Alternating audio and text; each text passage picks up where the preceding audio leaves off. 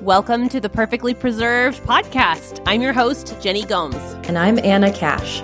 Here we come together to bring you a podcast all about preserving food safely, easily, and dare I say perfectly at home. We are master food preservers, moms, wives, and we love talking about canning. We've decided the world needs a podcast that shares up-to-date, modern, safe information about canning, dehydrating, freezing, freeze-drying, and more. We answer listener questions, teach beginner and intermediate techniques, and share our very best tips for preserving successfully. We'll show you how to find trusted recipes, sources, and more so you never have to second guess your preserving practices again. Ready to can like a master preserver? Let's get into today's episode. Welcome back to the Perfectly Preserved podcast. I'm your host, Jenny, and I'm here with my co-host, Anna, and she is going to educate all of us on how to start a local grassroots seed-saving movement. And by the end of the episode, you're going to know why the heck you should save seeds in the first place and what that has to do with food preservation and the steps you need to create a seed-saving movement in your community, what it costs, and she's going to share her favorite resource for saving seeds. So, Anna, let's dive in. What is a seed exchange or a seed swap? Okay, I'm so excited for this episode. I feel like I say that about every episode, but seed saving is something that is really simple to do for the most part. And being able to connect with your community and save, sell, exchange seeds is one of the coolest events that I am a part of every single year. So for me, I'm part of the Ogden Seed Exchange. And the purpose of our group, there are 4 individuals that are a part of this. And we just give our time and energy to educating the public and creating free events to learn about seed saving. And we create workshops. And then we also have one big event a year. We call it the Seed Swap. And people come from all over the state. It's the largest seed swap in Utah. And they all coalesce in Ogden, Utah. And we just get together. There's usually around 500 to 600 people that show up for it.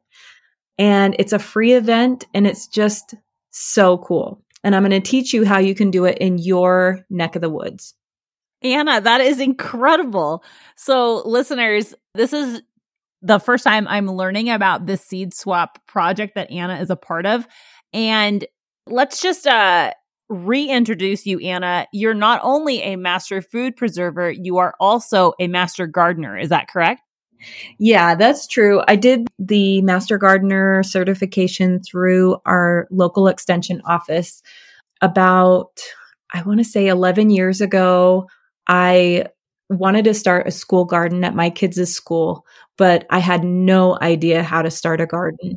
And I convinced the principal to pay for me to go do the Master Gardener program.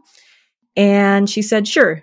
So I think it was maybe $200 or something like that. And she paid for me to go to this event. And during that time, a friend of mine who started the Ogden Seed Exchange offered to give us seeds to start our school garden. At the time, we were really good family friends, and his kids were also going to the school. So he had a vested interest in getting really amazing local seeds that were acclimated to our environment into the hands of kids and growing food at the school. Awesome. Okay, so what are your steps to create a seed saving movement in your community? Okay, so I don't know if you remember or if you are a part of this at all, but during 2020, I mean, everything kind of shut down, right, during the pandemic. And what happened is a whole group of people all over the world realized that they would possibly have to grow their own food, cook their own food. And it was kind of like this revitalization of old homesteading practices that people were having to figure out. Well, what happened is everybody jumped online and they started buying seeds. And within a month. And this is in March 2020, which is really the beginning of the growing season in North America. And a lot of seed companies ran out of seed. You couldn't find seeds very easily. And during that time, we were like, oh my gosh, this is going to be it. We're going to save the world, not necessarily save the world, but it's like, this is the answer, right? Like local seed exchanges are the answer, right? Wow. That was your time to shine. Yes. The Ogden Seed Exchange we are in our 13th year. Wow.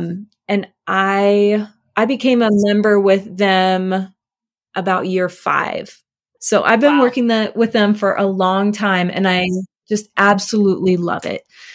And so anyway, during COVID, we, had a masked event, and it was we didn't have our big seed swap. What we did was we had a table outside of certain businesses, and we were just giving away seed packets, doing that type of thing, because we couldn't have this indoor event with 500 people. It just wasn't going to happen. Right.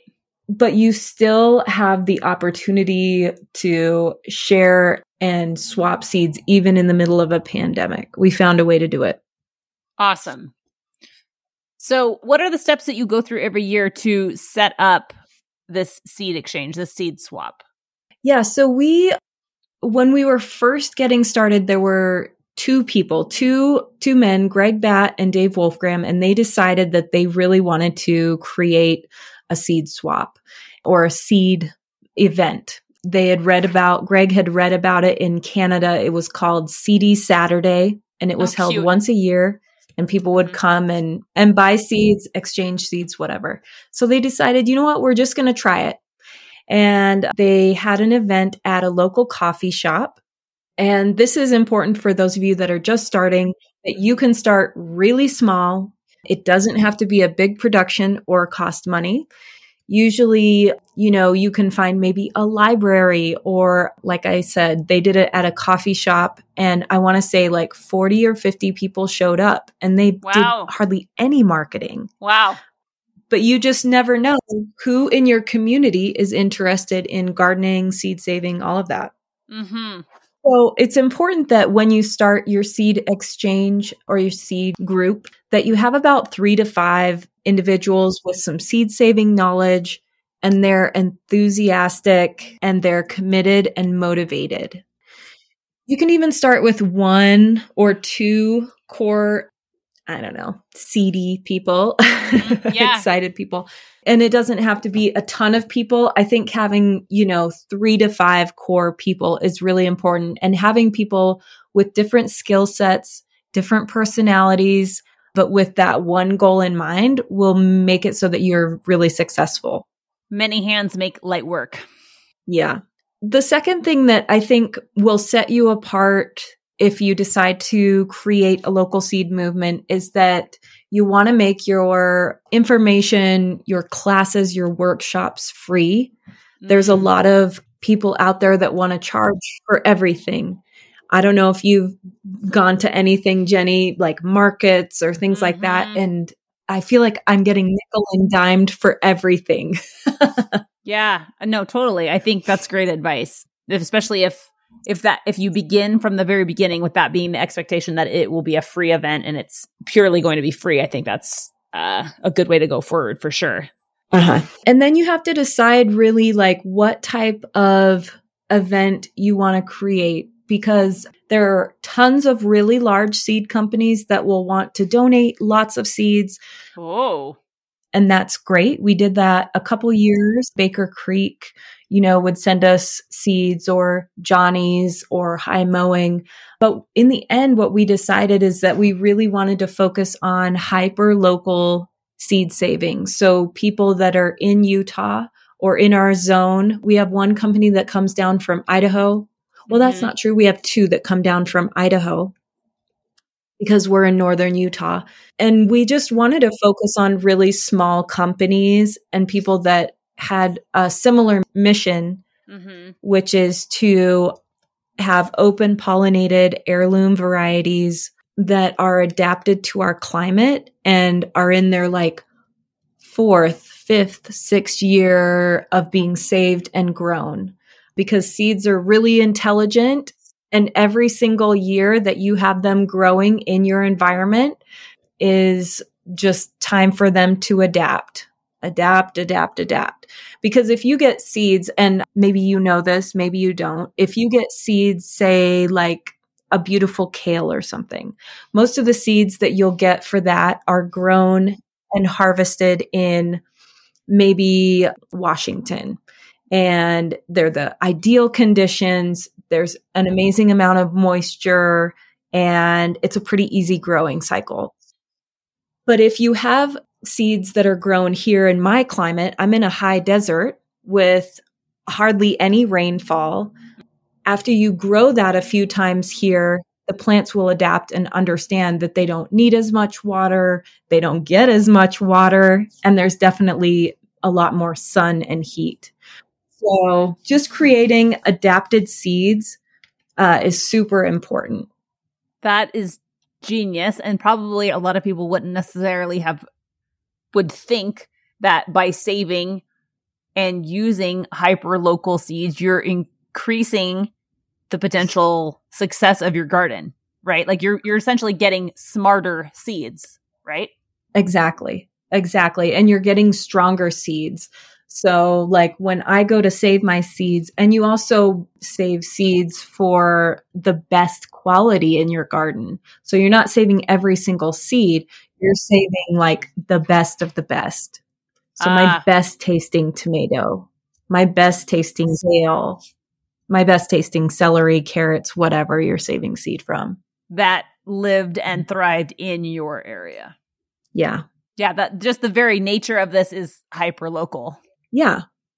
Yeah. And that's really how it should be. Every single region should have its own set of seeds that does really well.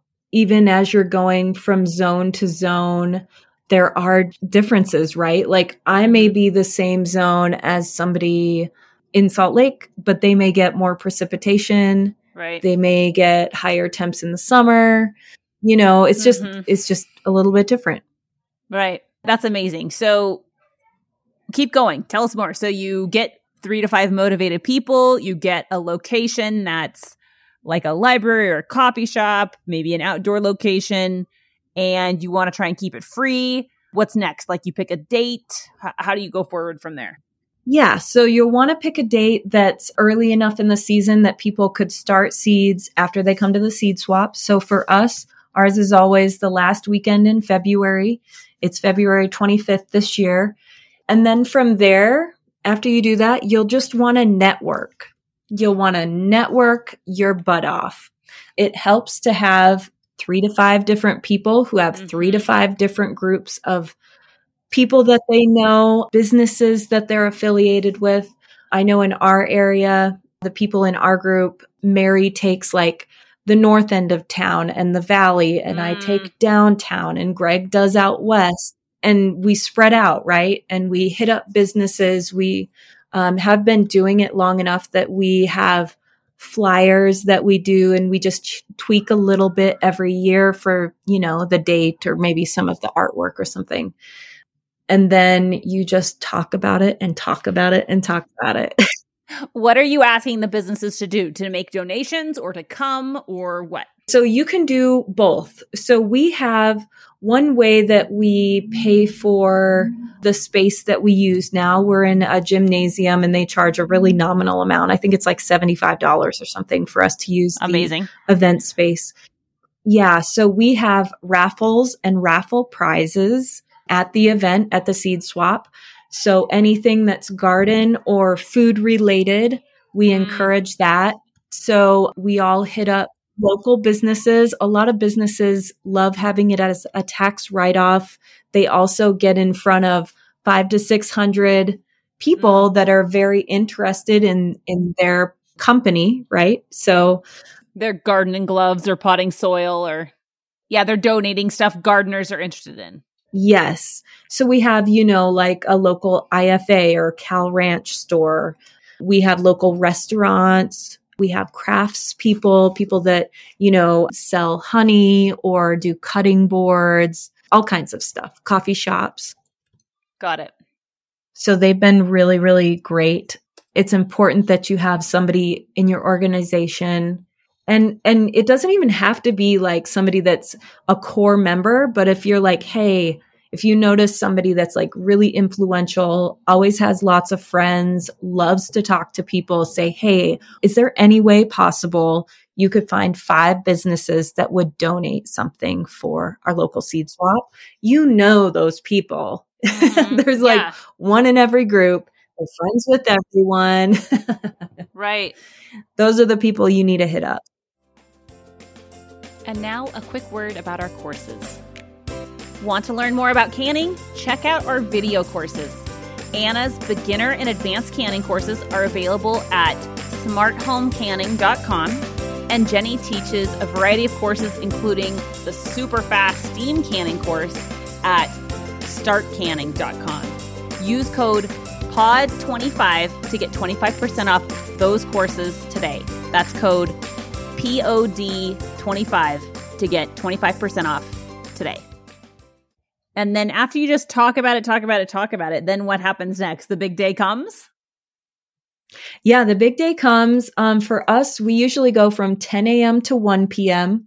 And we tell people to come early for best selection. And we have people lining up before the event even starts, like showing up at like 9:30. And we're like hurrying to set up tables and chairs. And oh, one other thing I would say is that we did contact our local Master Gardeners program, and it's a really fantastic way for them to earn community service hours. That's part of the program for the Master Gardener program. That's a really great way for them to earn hours. And they usually are in charge of talking about the extension office and the gardens there. And then we also have a kids table that they're usually in charge of. Got it. And then the day of the event, we just have music playing and tons of people chatting. We have a local coffee shop that donates coffee and hot chocolate at the event. It was actually the coffee shop that we held the first seed swap in. They've just been a huge proponent through all these years. So they still donate coffee and hot chocolate for like 500 people. Oh, how nice. So can you tell me who is bringing seeds? Is it just an excited gardener, or is it more semi-pros, or who's bringing seeds? It's mostly people who have big gardens. We have people that specialize. So like I have a guy that comes up from Price, Utah, and that's about 3 hours away. Mm-hmm. And he brings all his tomato varieties. He's like a tomato guru. So he's hundreds and hundreds of tomato seeds. It's really just a smattering. We have people who are specific, like medicinal herb growers. We have just like really all kinds of people. And a lot of people think, oh, I can't come. I don't have seeds to trade, but just come. You can buy seeds. They're usually $1 to $2 a pack. We have some, with some more rare varieties where, they're asking $4 or $5 for a pack. Mm-hmm. But it's just so much fun. It's so cool. It's such a neat event. And you get all kinds of people. You get really hippies. You get gardeners. You get, people that are starting their garden for the first time. Mm-hmm. It's just such a community building event. I can't say that enough. Like, if you're feeling like depressed about the world, go to a seed swap. Everyone will be so excited about life. Yeah. It's just so fun. So who do you think the seed swap benefits the most? I would say everyone. I really think the seed swap is for anyone.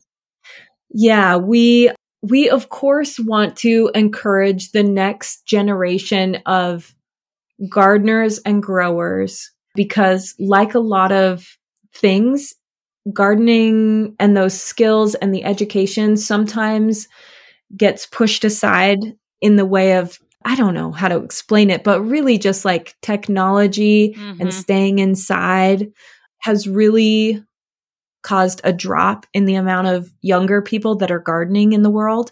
And so these events really encourage people to get outside, to garden, and to save seeds and close that loop of supply chain issues that can happen. So there's this famous quote by Audrey Hepburn, "To plant a garden is to believe into tomorrow," which I think is so great. It's such a hopeful thing to garden, to plan ahead, to gamble that this is all going to work out and this is going to grow. It's such an optimist's hobby. It depends on optimism. I love it. So tell me now, this is a food preservation podcast. What does saving seeds and maybe building a seed swap for your area, what does that have to do with food preservation? Yeah. So at its core, gardening, saving seeds, and growing food is all about quality. And so is food preservation. So you can purchase something from the grocery store, a food item, but I can almost guarantee you it will not be as good as the food that you can grow in your own garden. A lot of that food has traveled thousands of miles and was probably not picked at peak ripeness so that it could be shelf stable. So at its core, seed saving and growing your own food for food preservation is all about taste and quality for me. Well, yeah, for everybody. Let's say I'm not ready to build a seed swap in my area or help put that event on. What if I just want to start saving seeds just as a brand new beginner? What tips do you have? How do I save seeds? Do you have any resources that you could recommend? Yeah, for my area, there's a really great book. It's called Basic Seed Saving by Bill McDorman. And the website is called RockyMountainSeeds.org/basic seed saving. And it's a really simple book. It's $5 unless you get more than 10 copies. It's $3 each.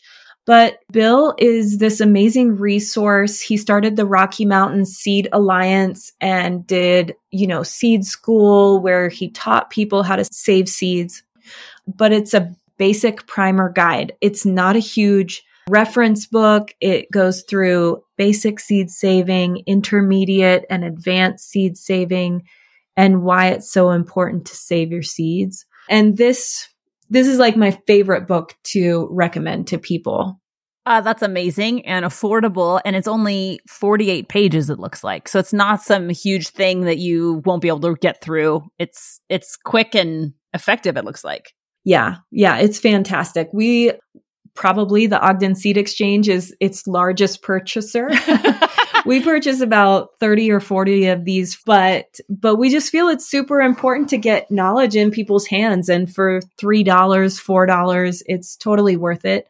There's also a Kindle option. So if you don't need a copy right in your hands, they do have a digital option as well. That's awesome. So if a person was interested in this, do you think maybe just hitting up their local farmers market would be a good place to meet people who are interested in seed saving, interested in gardening, and so on? Yeah. And I would even reach out and see if maybe your local extension office has something available or if they'd be interested in starting one. There's always interns that are, finishing up their degree from the local college. Maybe they want to do a thesis project on how to start a local seed swap or something like that. Just getting some type of local backing is really, really important. That is amazing. In your area, what are some options you could see for seed saving, or are there options like that where you live? Well, I think the thing that came to mind is that while my cooperative extension office isn't particularly robust, or I'm sure it's, very minimally staffed, I do know that there is a growing and stronger interest in the farmers market culture and events. We have a local farmers market that's every Saturday for several months, and that is typically well attended. So I have an inkling that in my area, this would be maybe best if partnered with or in tandem with the local farmers market. Those folks, I think, would be probably just for my area. That would be the best place for that to kind of jump off from. But for our listeners, I think maybe it probably would be more interest than you might suspect in both participating in and building this. Yeah. We're always surprised. Like, I'm always wondering, like, if people will show up or how many people will show up. And I'm always delighted that so many people show up. You have shared so many good tips for how to start such an event and how to participate and how to get started saving seeds on your own. Do you have any other parting pearls of wisdom? Any seeds of wisdom for us, Anna? My only seed of wisdom is just start. Just start where you're at with the little amount of seeds that you can save. Try to find like-minded people wherever that is. You can also find people online, probably, like in local seed swap groups. There's just so many options. If you knew the amount of varieties of seeds that we're losing every year because, people don't save them, they just grow a different variety and then that variety is gone. In this country, there used to be over hundreds of variety of corn, and now there's a small handful. So it's super important that we have this diversity in seeds and that we geek out about seeds. Ugh, I love it. I love how this topic completes the entire food cycle where our mason jars are at the end, right? This is the very beginning. Yeah, exactly. What a great episode. Thank you so much, Anna, for sharing your expertise. And if you have any more questions about seed sharing or swapping, remember, listeners, you can always email perfectlypreservedpodcast@gmail.com. But thanks, Anna, for sharing your expertise today. I loved it, probably more than anybody. See you guys at the next episode. That's our show. We don't want you to miss an episode, so please be sure to subscribe. If you found this episode helpful and informative, please give our show a rating and review. It only takes a few seconds and it really helps our show grow. Follow us on social media at Smart Home Canning and at The Domestic Wildflower. Email your preserving questions to perfectlypreservedpodcast@gmail.com and we will do our best to answer your questions on the show. Thanks so much for listening. Stay tuned for our next episode, released every week.